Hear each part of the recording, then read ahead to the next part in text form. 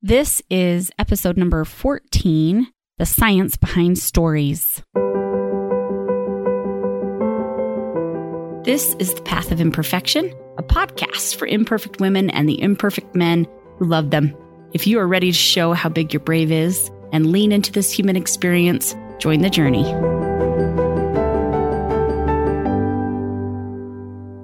Good morning, or afternoon, or night. What does that even mean? Am I wishing you to have like a good morning, or am I demanding you to have one? Am I asking for you to have? Never mind. Let's start over. Hi, how are you? How's your day been so far? I'm glad you've come back and are ready to start walking on this path again. I've noticed that something seems to happen for me, at least on walks. I've started to notice in walking to prepare for trek. It's this thing that us Mormons do. I've noticed that when I walk, it's easier to talk. It's easier to get deep with the people that you're walking with. So I love that we're walking down this path of imperfection together and willing to get deep with each other. Subscribe to my rest stop. Download my ebook. All are free and all are on my website, brickstherapy.com. Someone out there is passing it on because people that I haven't met yet in person have started to subscribe and started to download, which is absolutely awesome. So thank you to you newcomers for exploring. And thank you, veterans, for passing the word on. I appreciate it. When I was little, my dad was a master at bedtime stories. He would take the Three Little Pigs to a whole different level. I loved the stories that he told and have found that I've actually kind of inherited his storytelling abilities. My love for stories, my craving for them, my need for them is actually very human. The times in life that make the most sense are the times when we have a story for them or some kind of meaning. We can wrap our heads around these things better because there's a beginning, there's a middle, there's an end. They're clean. Those times are contained. Those times have a box, as I put it with my clients, and they fit right in that box. It makes sense. The harder times to understand or to wrap our heads around are the times that have no story or no meaning. They don't make sense. Maybe they don't have a beginning or a middle or an end, or maybe they have some of that. They're messy. They are all over the place. So there's something that happens. There's a science that happens in our brains when we have these harder situations or circumstances or life experiences or relationships or feelings or whatever. We create stories. So here's the science behind that.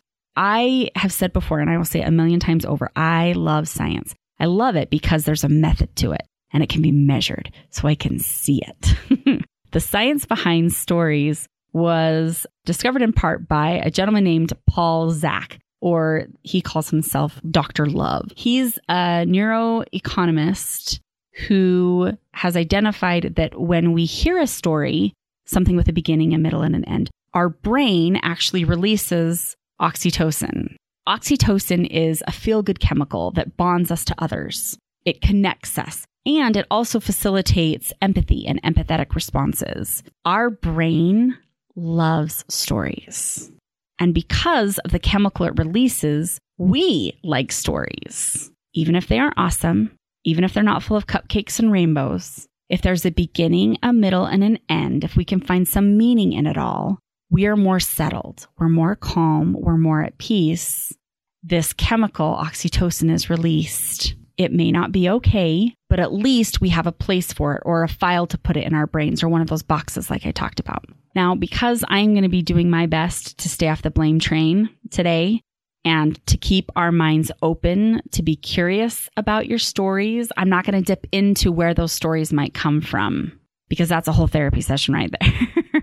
I think it's safe to say that how we've encountered and experienced life up to this point has a lot to do with those stories. Stories are timeless. What I mean by that is they can be created anytime, about any time in our lives. We can give our past a story, our now a story, our future a story. We almost kind of become these time travelers when something happens or doesn't, is said or isn't, is done or isn't, because we are hardwired to want to tie a story to it or to give it meaning.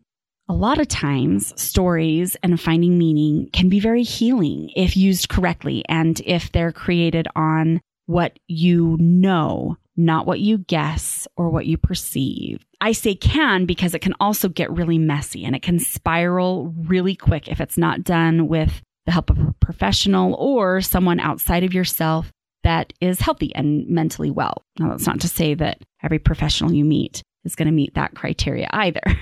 This can be productive when reflecting on explanations, not looking for blame or for excuses. When you're trying to figure out a cause for something that's presenting itself now for you, if we're reflecting on what has happened as a way to gather that information or to use the facts that we know, we then can decide what to do with that information. And that's where it can be helpful.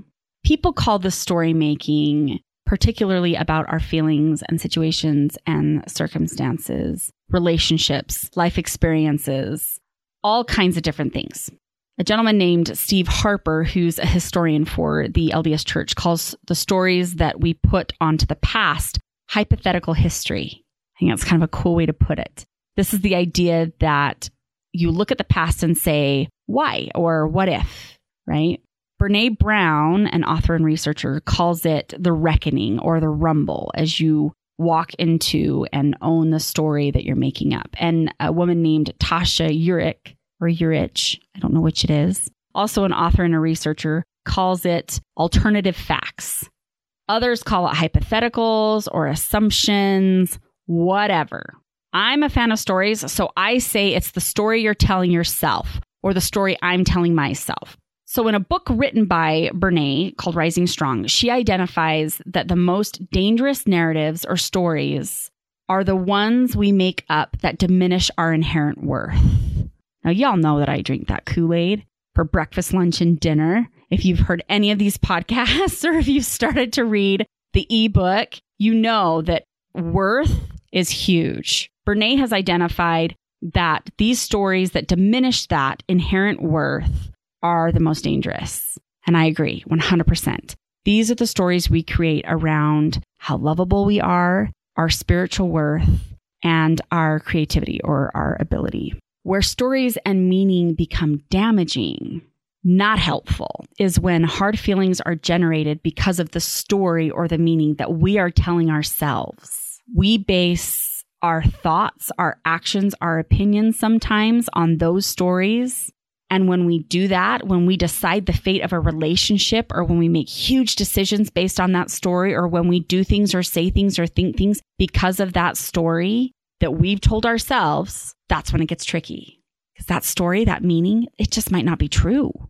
It might not be accurate. Regardless of whether it's true or whether it's accurate, our brain rewards us chemically when we make sense of something.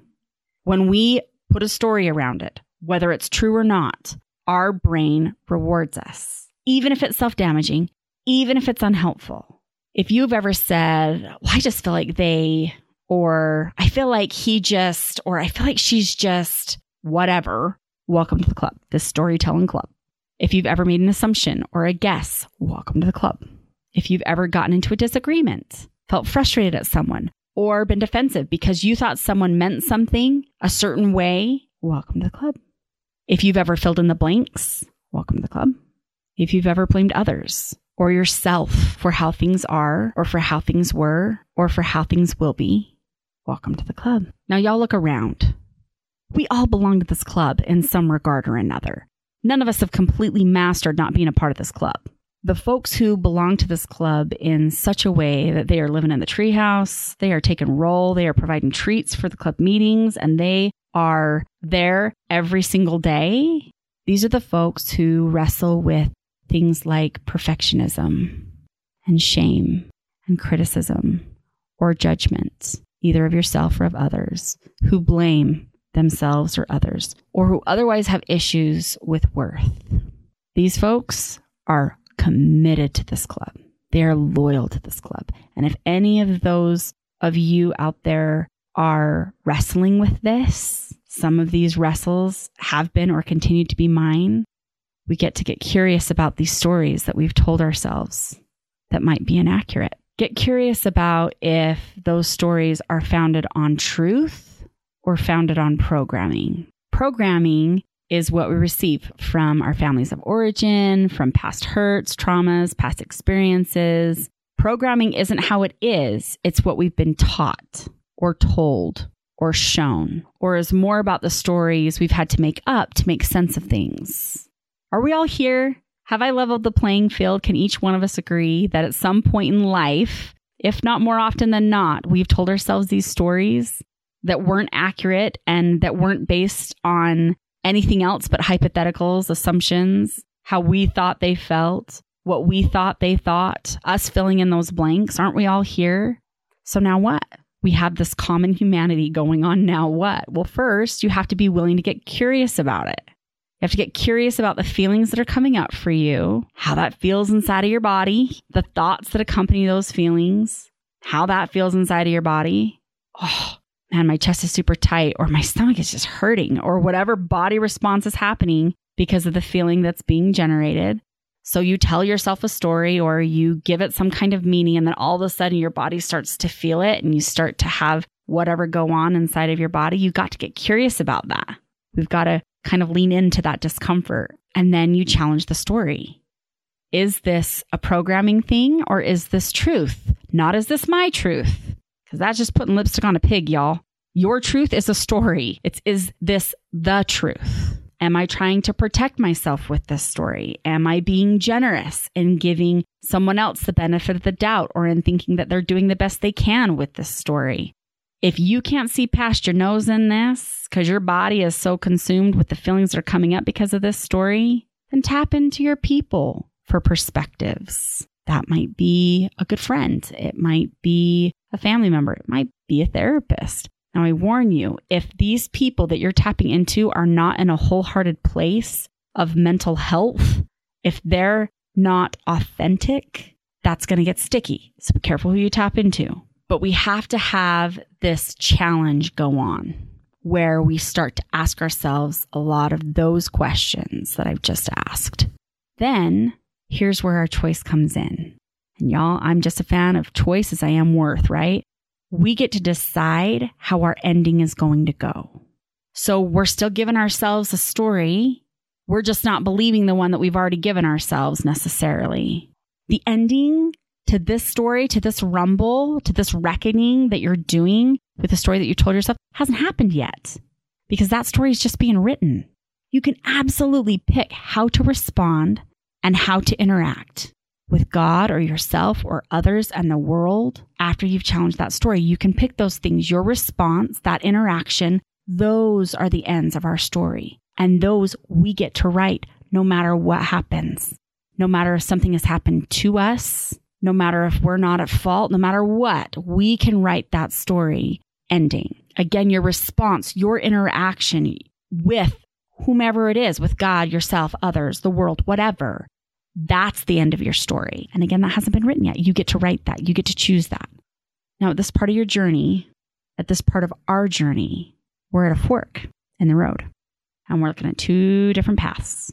One is smooth. It's obviously been traveled a ton. It's straight. It looks very clean and promises feelings that you know. Not all fun ones, but familiar ones. The other one is less traveled. It's rocky, it's crooked, it's unpredictable. The only thing you know for sure is that hard feelings, some you're familiar with, some you aren't, are going to happen on that path. You get to decide. I get to decide. Which road do you want to continue on? And you get to pick over and over and over and over, because things are going to happen in our lives. Relationships are going to happen in our lives, circumstances, conversations that put us at this fork every time. We get to pick which road we're going to travel.